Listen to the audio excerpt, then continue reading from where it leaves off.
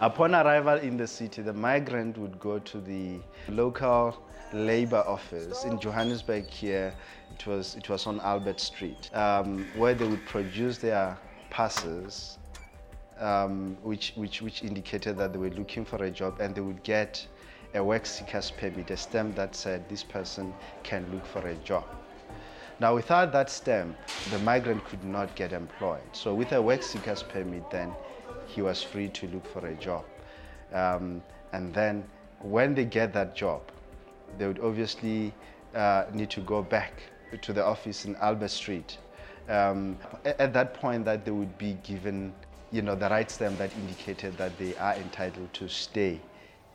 I'm from the rural place, and only the farm work was available by then. And it was, again, a status for one to work in Johannesburg.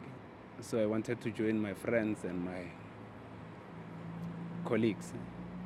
But you need to go to the chief to get the permission. And the only permission that was given was those who were having the job, not those who are looking for the job. So I didn't have one. I just came in. I was living in fear. That was not myself only, we were a number of us. And I was arrested. And my ID was stamped to spend only 72 hours and leave the area, which I didn't.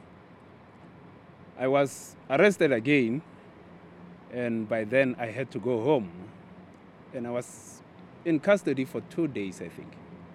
And I was left. I made a turn home about not long time, and I came back. Fortunately, I was employed.